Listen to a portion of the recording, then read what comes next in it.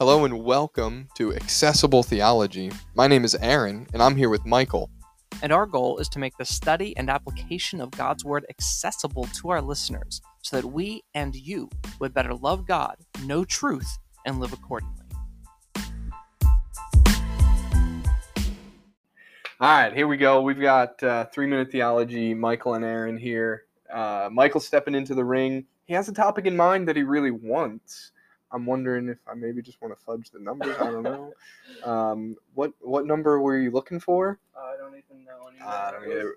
We gotta hold true that we Okay, believe every well, law is canon. that is, yes, we do, and therefore the lot has landed on number 4, glorification. Which, hey, that's a great topic. Yeah, I mean, I wasn't expecting that one. So yeah. I need to reset my mind here. Okay, you take a second. I'll get us ready to read from Romans chapter 8, verse 18. Michael will be explaining what glorification is and why it matters for believers today. He will, in a word, make it accessible. That's what we do here at Accessible Theology. We try to make theology accessible. And the theological topic or idea that we are discussing today is glorification. So I'm going to read from Romans chapter 8, verse 18, and then set Michael off on a journey for 3-minute theology. Towards glorification. Hey, that is the goal here, huh? All right, so Romans. Well, unless one of us dies in this episode, we will not get there, or Jesus comes back. But hey, yes, that would be much better than dying during an episode. But neither here nor there. Romans chapter 8, verse 18 says this. For I consider that the sufferings of this present time are not worth comparing with the glory that is to be revealed to us. Michael, your timer starts now. All right, so the reason we chose verses like this in Romans 8 to think about glorification, there's probably nowhere better we could go. So glorification is the state we will be in when in heaven we are brought into the fullness of what God has for humanity. We know that we are in sin and we're in suffering, as Paul says here. And it's important, I think, maybe to go back to the verse before. He says and if children, then heirs, heirs of God and fellow heirs of Christ, provided we suffer with him in order that we may also be glorified with him. So glorification, think about it like this. I think it's so important to see Jesus as the first fruits of glorification to understand what our glorification is going to be like. So what I would say then is, think about when Jesus rose from the dead, he was able to go through these doors randomly. He showed up, the disciples weren't sure, but he could still eat. It's an amazing existence that Jesus had, where he was almost untouchable. He could just disappear from rooms, and then he floats off into the clouds, and he's going to come back in like manner. And so, what's important though to see is that glorification is the removal of the effects of sin. Now, Jesus, we're not saying is sinful. We believe that when he took on a human body, he suffered in the human body because humanity is under the curse of sin, and Jesus took on flesh. It says in Romans 8:3, he actually says that for God had done what the law, weakened by the flesh, could not do, by sending his own son in the likeness of sinful flesh, and for sin, he condemned sin in the flesh. So we're not saying Jesus was sinful. Please never hear that. Yeah. What we're saying is that Jesus took on a body that was in some ways weak. He needed to sleep. He needed to eat. There's times where he wept. There's these realities that Jesus experienced pain on this earth. And so he experienced even temptation under Satan. And so what we see in glorification, though, is that is removed. It's utterly done away with. So that, as what Paul says, that death is swallowed up by life. And so that in heaven, then, we don't have the calamity and the sufferings and the pain associated with the curse that the world is placed under. As Paul says later in this chapter, he says, the whole creation has been groaning together in the pains of childbirth until now, and not only the creation, but we ourselves who have the first fruits of the Spirit groan inwardly as we wait eagerly for adoption as sons, the redemption of our body. I think that the redemption of our body is also speaking of glorification there, when finally and fully our sin nature is done away with, and we are raised, and just like Christ, when he was raised and he was glorified and now seated at the right hand of God the Father, we will have a glorified body and live in the presence of God, and we will see God as he is. And that is our face to face. All right, so the question that I really want to ask, but is not accessible at all, is about probably what you don't want to talk about at all, is Jesus going through walls and whatnot. I'd really like for you to explain to me the metaphysics of that, but we're not gonna talk about that. Yeah, no idea. That's a completely different podcast. I don't know. Yeah. I've got so many thoughts. Because this is just such a great topic. So where to start? There are some who believe that this process can be completed in their lifetime. A, do you believe that? B, what do you say to someone who believes that? A, no. Okay. B, Jesus was glorified in this life because he is a first fruits, as 1 Corinthians 15 says, pointing to the great resurrection that is to come. He is called the resurrection of life. We don't experience that until we are resurrected. I don't want to get lost in too much. Like, there's a lot you can get lost in the weeds, and we're no longer accessible. But what I would say is this, actually. I think glorification actually does away with an evolutionary theism. Okay, all right. This is why I want to say that. Let's hear you out. I'll hear you. Okay. If death and sin was in the world before sin happened, what does that mean about heaven? I have a problem. So evolutionary theists believe that that God created the world, right, and that there was already sin and death in the world happening naturally before sin happened. I would maintain that the Bible teaches that sin is the direct that sin brought about the world's fallenness, and I think Paul teaches that strongly in Romans 8 here when he says this. He says the creation itself will be set free, but before that he says the creation was subjected to futility, not willingly, but because of him who subjected it, in hope that the creation itself will be set free from its bondage to corruption. So that bondage and corruption, I believe, is a direct result of the curse put on the earth once Adam sinned, and that's why thorns and thistles come. That's when death enters the world. And so I think that's important to maintain, because what we believe is that God is righting all wrong in glorification, that he is so changing and transforming reality. That is the great Christmas carol, Joy to the World, says, as far as the curse is found. Isaac Watts. Yeah, exactly. So he says, as far as the curse is found, is what Jesus will renew. And so we believe with all of our hearts then that that heaven will be perfect, that sin will be gone, that all tears will be wiped away, that pain is done, that suffering is over. Why? Because God is restoring us to an even better Eden. So I don't want to believe that that inherent to creation is suffering and death. So, and I believe that glorification helps us better understand that. Then we believe that because sin brought death in the world, that Jesus conquered death, that death is bleeding out now, and that when he returns finally to sever its head, as Paul says in Romans 16:20, that the God of peace will soon crush Satan under your feet. When God does that, finally and fully in Jesus, then it says in 1 Corinthians 15 that we will take on a body incorruptible, that will happen then. And so I think it's important that we maintain that we will not experience glorification in this life, because we're waiting for it to happen after our death, when God makes all things new. And I believe that having a biblical understanding of what sin has done to the world and what Jesus is doing through his cosmic redemption, this is why when you see what God is doing,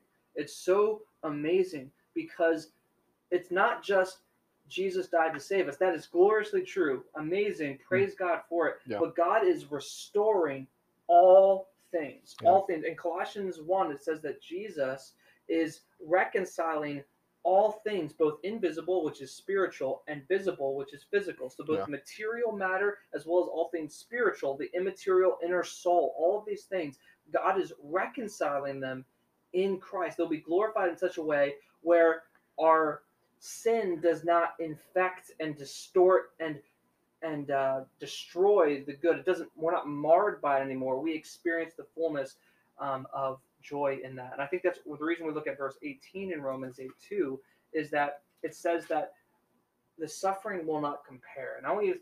I just want to take a moment to think about that with you, friends.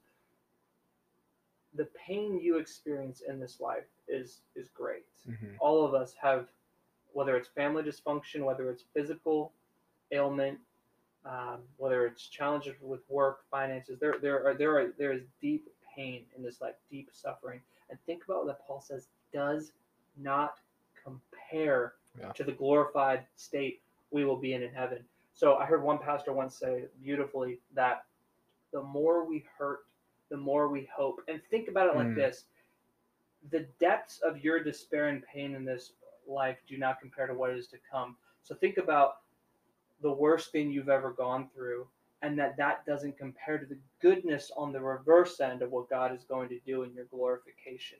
And that's powerful to think about, that the worst thing we can imagine in this life does not even compare on the reverse end to the glory and the majesty and the goodness of what we will experience in our glorified state. Amen. We got Michael preaching there, so that's good. If you need to go back and listen to that again, please do. That was a really helpful explanation, and I mean, it was biblical theology at its finest. And maybe just to boil it down, to summarize it, death was brought into the world by sin, and through the work of Christ, that is being reversed. And there will come a time where that is fully and finally reversed, and that is glorification. And that is a big deal. So consider that, think about it, and hopefully you understand this topic of glorification a little bit better. That was I said justification because it's leading me to my next question here. In verse 30 of Romans chapter 8, it ties into this topic of glorification, where it says, "And those whom he predestined, he also called. Those whom he called, he also justified. And those whom he justified, he also glorified." So this is the same idea of this glorification. This is known as the golden chain of salvation. How do you read this verse? And I'm thinking specifically of, why are they all past tense? Because isn't glorification something that we're yet looking forward to? Yeah. So I know what you're getting at there. Okay. There's the common argument that, and this sounds really good. And I think there's reality to it. That people say that Paul can look at glorification in the past tense because it's so short, which that's beautiful. However, I think that this translation might not be the greatest. So let me explain. This is where accessible can. I'm going to try not to lose I got you. But in the Greek, that's an aorist tense. Okay. In the Greek language, aorist doesn't always have to mean past tense. It can sometimes, so it can often be looked at, some would say, in a gnomic way, which means we would translate it predestines, calls, justifies, glorifies. And what he's getting at there, and I think that you get to the same thing. What he's getting at is that the whole package of our salvation is included in Christ. Yeah. So our glorification, our justification, our calling, and our predestining are all ours in Christ, moment by moment, in a completed way. So the aorist tense in Greek looks at it in a completed kind of sense. Yeah. So I don't as much see a past tense argument where I would want to say the glorification is so real, let's talk about past tense. I think what we want to see is that all of this is given in the golden chain of redemption is captured in this. It's a packaged deal given to us together, and this is what Jesus does. When we are in Christ and united to him, we get all of this. This is ours, and it's guaranteed because the Son of God has perfectly fulfilled and purchased these gifts for us. Yeah, absolutely. That's So what I was hoping you would say. yeah. So again, so you might think, so you just use some Greek words and you ended up with the same argument essentially. Yes, that's usually what we end up doing in theology. Yeah. But the difference is that, but yeah, we see that these things are ours in Christ and they're sure and they're guaranteed. Yeah, and maybe this is a good teaching moment as well, where in theology, the conclusion is just as important as the destination. So you can have the right doctrinal conclusion from the wrong text, and that's not great. Yeah, sure, you believe the right thing, but it's not coming from the right text, or you're using the text incorrectly. And so I think what Michael just did there was helped us to see how to have both the right conclusion and the right process to arrive at that conclusion. And ultimately that this glorification and all of salvation is bound up in Christ, and that is the only way that any of this is going to happen. So in terms of glorification and what is yet to come, what do you think the average everyday Christian should be thinking about glorification in terms of what benefits are yet to come from it? Okay, yeah. As a normal Christian myself, what would I hope in glorification is yet to come? Yeah. I believe that what we see in, I think, let me put it this way. Okay.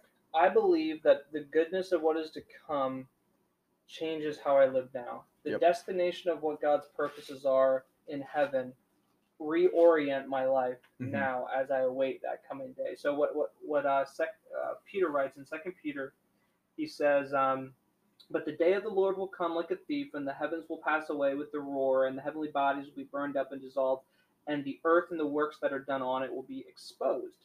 And he says this, since all these things are thus to be dissolved, what sort of people ought you to be in lives of holiness and godliness, waiting for and hastening the coming of the day of the Lord? And then he ends this by saying, but according to his promise, we are waiting for new heavens and a new earth in which righteousness dwells. So what I want to say is this.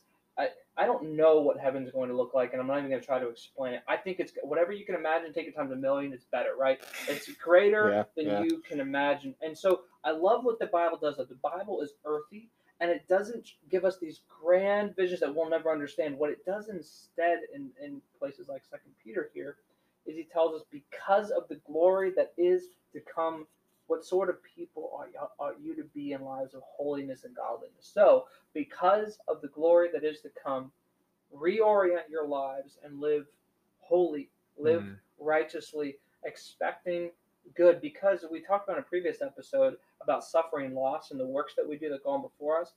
Because we'll be glorified, we also believe that we'll receive reward for what we do on this earth, and the glorification that is to come spurs us on to lives of holiness now. So what I would say to those of us who are trekking through this earth, sojourners and exiles, awaiting the return of Christ, we press on in holiness, believing the promise that will be fulfilled when we are glorified. That's really good. I had a tweetable thought that I want to run by you because it may not be as good as I think it is. Usually they aren't, right? yeah. So glorification, to think of it short, simple, become what you're becoming in this process of like sanctification, in living a holy life. We're trying to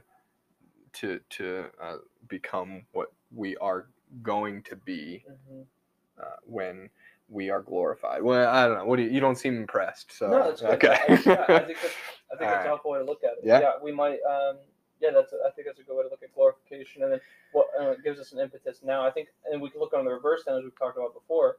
We're called to become what we already are in Christ, because we already are all these things in reality. We are, and we're experiencing the fullness of the package we talked about that's given to us in Christ. And so yeah, I think that's a helpful way to look at it. All right. Well, that is our discussion on glorification, and I'm looking forward to it. I hope you are too. Mhm. And it will be the completion of the work of salvation in our lives. And so, as the Bible ends, as John prays, "Come, Lord Jesus," that is what we are longing for this process to be complete. So, until next time, we want to charge you to love God, know truth, and live accordingly.